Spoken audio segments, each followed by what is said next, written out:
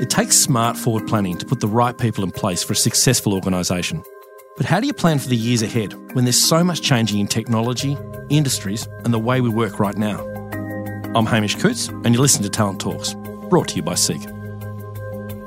Robin Boomer is a Senior Executive Advisor in HR at international research and advisory firm Gartner. We met with Robin at the ARA Convention in Brisbane to talk about effective workforce planning and where organisations should look to identify the future trends that will impact them.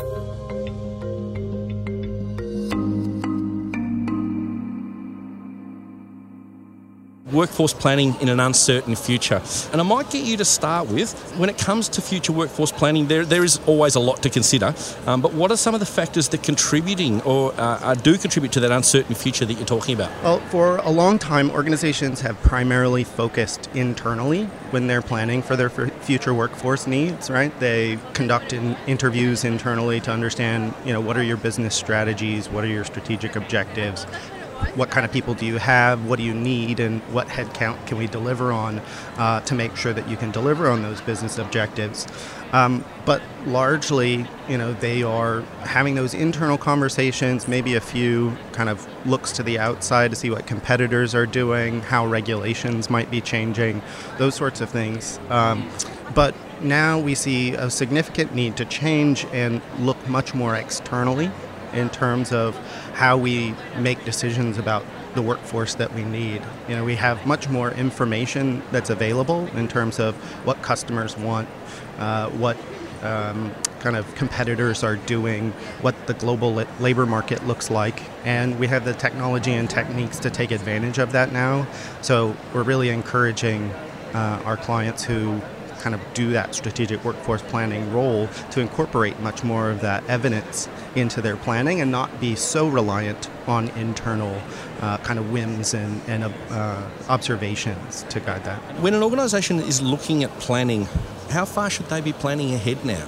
That depends on kind of what factor of workforce planning we're concentrating on. So I typically recommend 6 to 12 months for active planning when we're looking at things like headcount and digital workplace strategy, what kind of technology we provide people to be able to interact with one another and work remotely, those sorts of things. And then we want to scan ahead a little bit further to look for things that we might need to sense or set triggers around if our strategy changes or if we hit certain thresholds to pull planning a little bit further forward. But then when we get into things like the skills and capabilities that we require or the organizational design, that's where we want to push active planning a little bit further out. Okay. Probably 12 to 24 months is a good place to be actively planning, but still have those kind of scanning and sensing mechanisms for things that might come earlier or later with regulatory changes, that sort of thing. Like what you hear?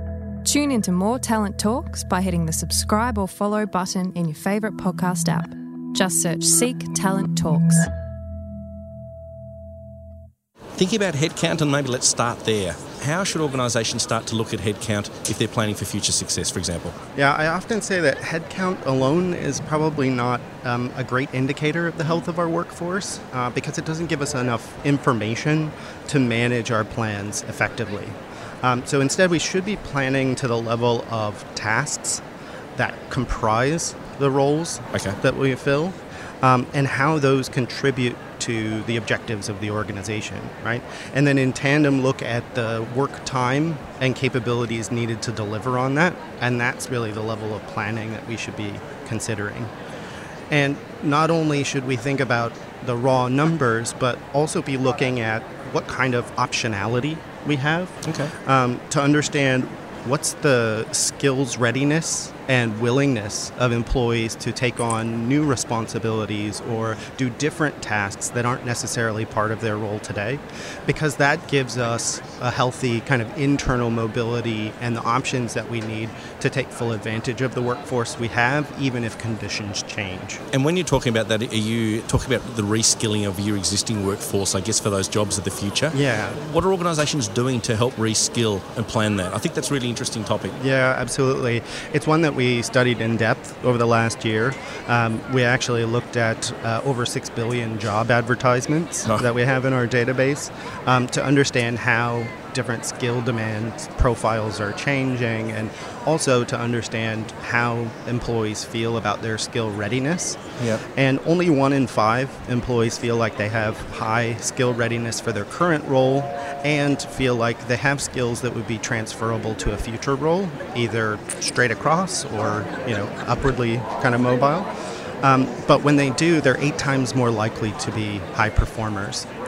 And most organizations have focused on trying to drive a culture of continuous learning, but in many cases that actually has a degrading effect on skill capabilities, because what we end up doing is kind of chasing after what the business tells us the skills are that they need, and we've kind of motivated employees with the message of the context for why that's important for the organization, and even incorporated some of the kind of Chicken Little, sky is falling messaging around automation and things like that, and that's actually demotivating, and it causes us to be reactive rather than more creative about the skills that we should be getting. And so better organizations, or those who are getting the highest levels of skill readiness, they actually focus their messaging more on kind of the personal motivators for development for employees. They still include some of the context for why that's important here at the organization, but about 70% of their messaging is actually focused on why development is beneficial for the employee. And then they concentrate on brokering learning opportunities as opposed to just providing more breadth of them. And I think for a long time, when we think about individual development planning, we've been encouraging employees to develop T-shaped skill profiles where they have kind of a breadth of capability and then 1 or 2 areas of deeper expertise. But if I thought about it today and it was advising somebody starting their career or kind of making a career transformation at this point, I would encourage them to think about it more like an ant farm or a rabbit warren, right? Where we have different pockets of deep expertise in certain subject areas, and then kind of the connecting pathways are like the breadth of capability that get us from one step to the next. And I think that's a better kind of visual model for thinking about how you should continue to develop your capabilities given the uncertain times that we're in. So it's really interesting, isn't it? We start the conversation talking about workforce planning and then, of course, being ready for the skills of the future and plays a large role into that. So another level of complexity for organisations to think through as well. The market itself, though, the market shifts we're seeing at the moment, what's some of the major impacts that they're having on workforce planning? Well, as I mentioned, we did conduct this large-scale analysis of over 6 billion jobs over the past 10 years, and we've seen that market demand has shifted pretty significantly in some key areas.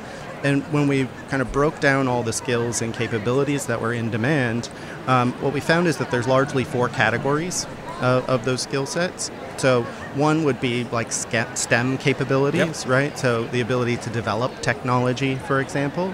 And the demand for that is holding relatively flat. It's about 25% of the skills that are in demand, but it's going to hold flat because as we see technology being invented that can do those things, it's already good at those things, so it keeps that demand relatively flat. It's kind of like the Ouroboros, the snake eating its own tail as technology gets developed to do the technology.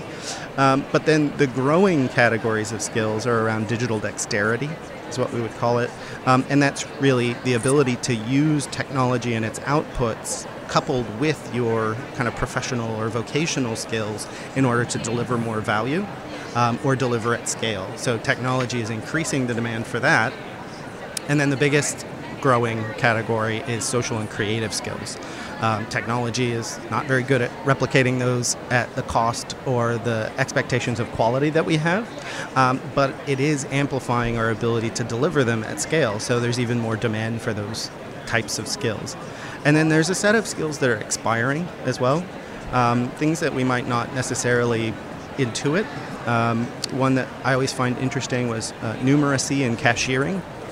But then, when you think about when was the last time I paid for something in cash instead of, using FPOS or automated transfer or something like that. So those are the things that, technology is actively displacing. And so there's kind of a clear demand path for that.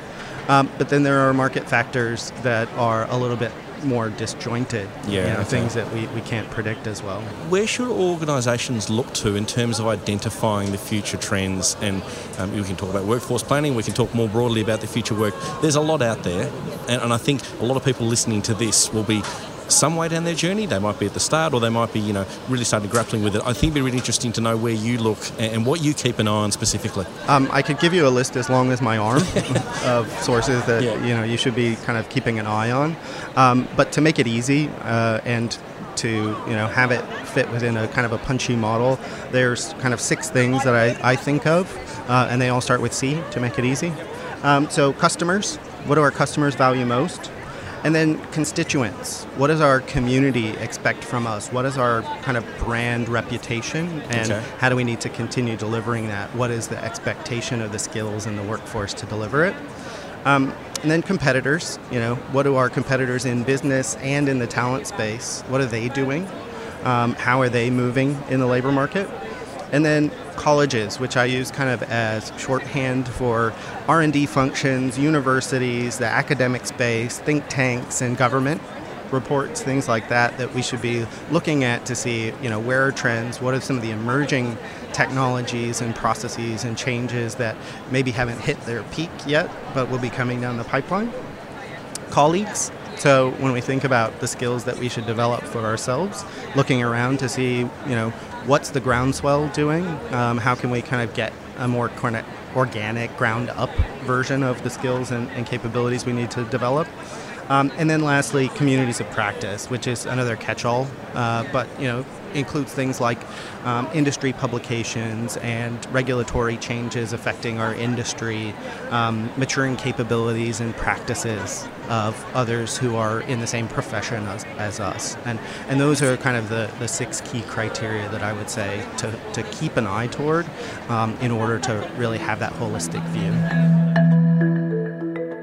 That was Robin Boomer, Senior Executive Advisor at Gartner. For more Talent Talks episodes, subscribe or follow Seek Talent Talks in your favourite podcast app.